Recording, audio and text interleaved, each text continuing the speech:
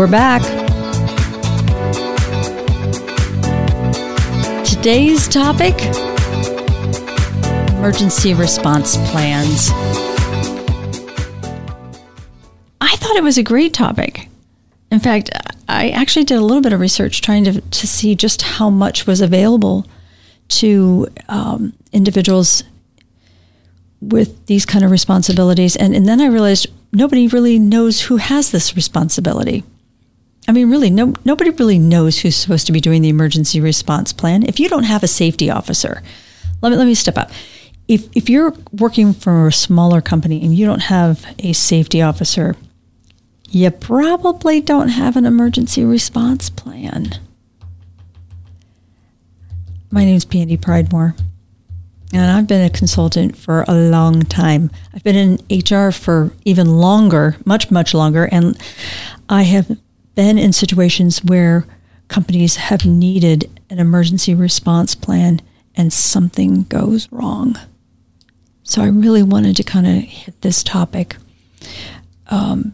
We're talking to you from Cincinnati, but anyone watching the news cannot deny that there are emergencies and conditions and situations occurring all over our country. And there's nothing worse than being in a situation and allowing panic and chaos to take over. I mean, there's nothing worse. Nothing worse. And everybody responds differently in a unexpected circumstance. Some of us are built to handle it. Some of us are not. And some of us do well in some situations and others collapse and crumble. And I'm not saying that with an emergency evacuation plan or emergency response plan, everything's going to go smoothly. But let me tell you, I cannot stress this enough in what we're dealing with right now in the world. You need to really consider what your risk is if something were to go wrong. Now, if you're listening to this, most likely you've got some kind of management or some kind of authority in your organization. So I want to give you some things to think about. So grab a paper and pencil, or if you're driving, let's just take some mental notes, because I really want you to think hard about what you can do for your team to strengthen them and help them be prepared. And when I talk about emergencies, guys, let's go beyond fires. Here in Cincinnati, we talk about tornadoes, but down south, they've got hurricanes. Those are normal, right? Those are the ones that we automatically think, oh yeah, we've got a fire evacuation plan. We got maps by the doors. We've got our fire extinguishers. But here, let me challenge you with these. How many of you have a plan for theft? And if you're a retailer or a fast food restaurant, and let's talk about what we've been seeing in the news. Do you have an emergency plan for somebody who's coming in and robbing your facility? Do you have an emergency plan for a riot? For an unruly group? For an unorganized or a protest in your area? And I know that geographically there are certain pockets of this country that do now. They do. But it wouldn't hurt the rest of us to take a real strong thought on that. How about active shooters? You know, it goes beyond the obvious. But an active shooter can come into any environment. How many of you are prepared for that? And then the most obvious are medical emergencies. And I cannot tell you, even in the small areas of Ohio and Indiana and Kentucky, where I spend most of my time with companies, so few of you actually have medical emergency protocols. And even fewer of you are educating your team on blood pathogens and the risks around dealing with those kinds of things. And none of you are immune. I do not want any of you, not a single one of you, driving in your car and thinking, or listening to this podcast and thinking, oh, that'll never happen to me. You have no clue what's going to happen to you. And you might be a consultant like me. You might be, you could be, I don't care what your role is, what your job is. If you're involved in the public, anything can happen. So where do we start? Okay, so we now know why why it's important that we start looking at emergency evacuation plans or emergency response plans. But where do we start? It's interesting. I brought this up to one of my clients here the other day, and they brought out this big binder. What was even more interesting was that 3 people were around the table. We were talking about a circumstance, and I looked at them and said, well, what's your emergency response plan? And 2 of them, who are really the heart and soul of the manufacturing floor, who were down there all the time, looked at me and said, oh, gosh, that's a good question. We don't even have one. And the 3rd person, who's been there since the doors opened, looked at him and went, oh, sure we do. Yeah, I did that years ago. And they, honest to God, looked at her and said, well, when were you going to show us? Because we've been here how many years and we didn't know you had one. So we went and got the binder, and it was so beautiful. It was so well written, and it was so daggone long and so cumbersome. And I just looked at them and said, and which one of you are going to turn these pages and read all this? And second of all, when was the last time you actually exercised it or practiced or ran through this? My point here is emergency response plans do not have to be complicated, and they do not have to be difficult, but you do need to spend some time on them. And I've got some shortcuts for you. www.ready.gov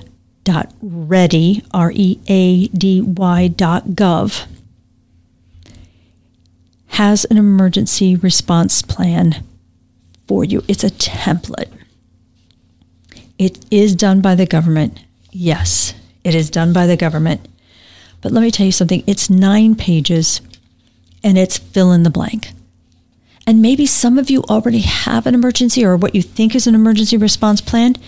I would still recommend that you go out and pull this off the internet, this template, and go through what they're recommending that you have in your plan and make sure that you've covered all the bases.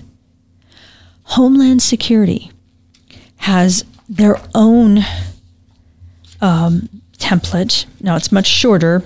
It's only 5 pages, which is really, really short for the government. But it's preparedness planning for your business. And again, it runs you through everything from natural hazards, floods, hurricanes, tornadoes, to health hazards. Very similar to what we went through with the pandemic, human-caused hazards, acts of violence, and then technology-related hazards like power outages and equipment failure. It's not stuff we think about on a regular basis. It's not even stuff that we even talk about in our management meetings. Now, I had a client that was regulated by the FDA, and he was a huge distributor, had, what we have, 300,000 square feet of warehousing.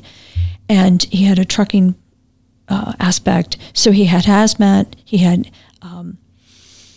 intermodal, transload. So the trains were coming through. And we had multiple emergency response plans because we had multiple settings. We had the trucking setting, we had the rail setting, we had the hazardous material setting, we had the food. And there we did regular walkthroughs. We practiced those plans.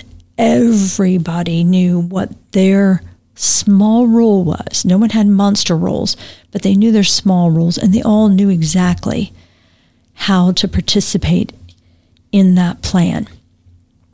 And I have to really commend him because he was adamant about it. But here's why. He understood, and he had done a risk analysis. He understood the impact to his business because he had so many aspects of his business. He understood the impact of not being prepared. And I want you to think really hard about this. Ask yourself, what would your sales be if you lost sales in an emergency? what would the cost be of delayed sales and lost income? Do you have enough? Do you have the communication well enough, or do you have a backup of your system to know what customers to call if you couldn't get deliveries out, or if you couldn't fulfill orders? What about the increased expenses incurred?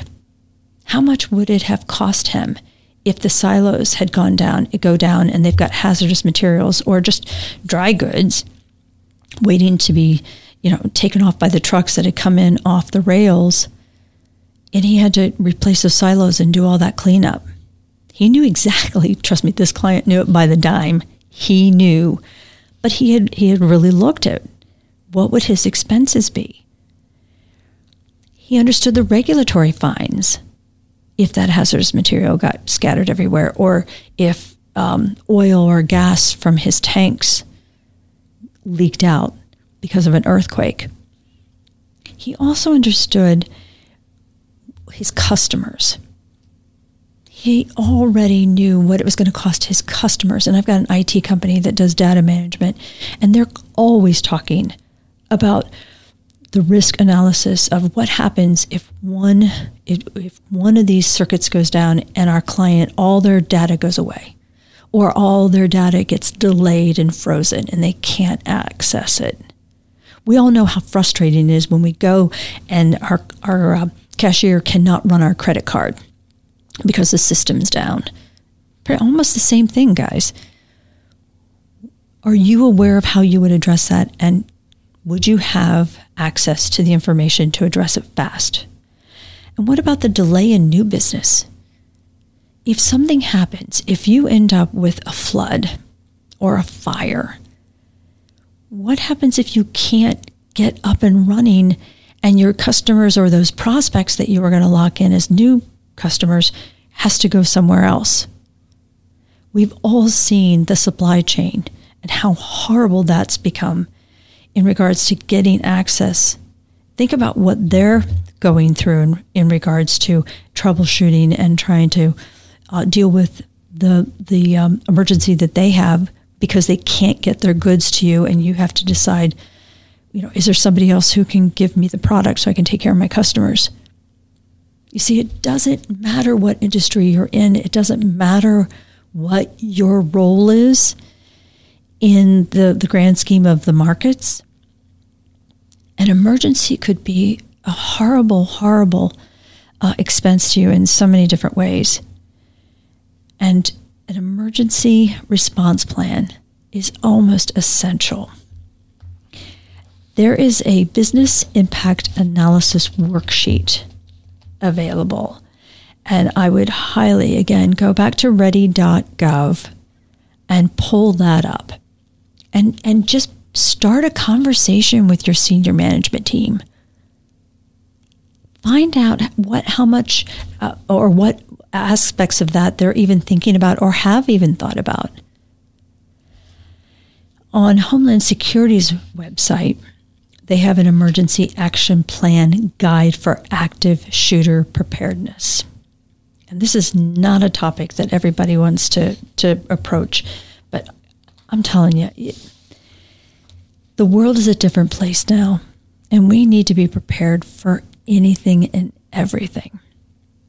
I just did active shooter training. I brought a very, very capable gentleman that I'm in a couple gun clubs with, and he did active shooter training with one of my clients. And wouldn't you know, 4, maybe 5 months later, they had an active shooter in their neighborhood. And they knew exactly which doors to close. They knew what rooms to vacate, which rooms to stay in. They knew exactly what communication needed to go out to the trucks to make sure the trucks didn't come back in, that they stayed out away from the building until law enforcement was able to get this guy. But they all came to me afterwards, the key management people, and said, "Oh my gosh, there's no way we would have ever known that we would have needed it that fast." And isn't that life? I mean, think about it. Isn't that life, that we just never know what's going to happen? I've told you a million times that some people look at me and say, Pandy, it's never a problem until it's a problem. Well, I don't care who you are. If you have not been in an emergency type situation in your career, you will be before your career is over. And at that time, you're going to wish and be grateful for an emergency response plan. My name is Pandy Pridemore. Watch us or come back and listen to us again. By the way, this is done on video for some TV stations here in the Cincinnati market, so I apologize for that slip. But listen to us again, because our next show, I'm going to have an expert on this topic, and they're going to give you all the even finer details to think about in regards to an emergency response plan, because you've been listening to the Human Resource. Take care.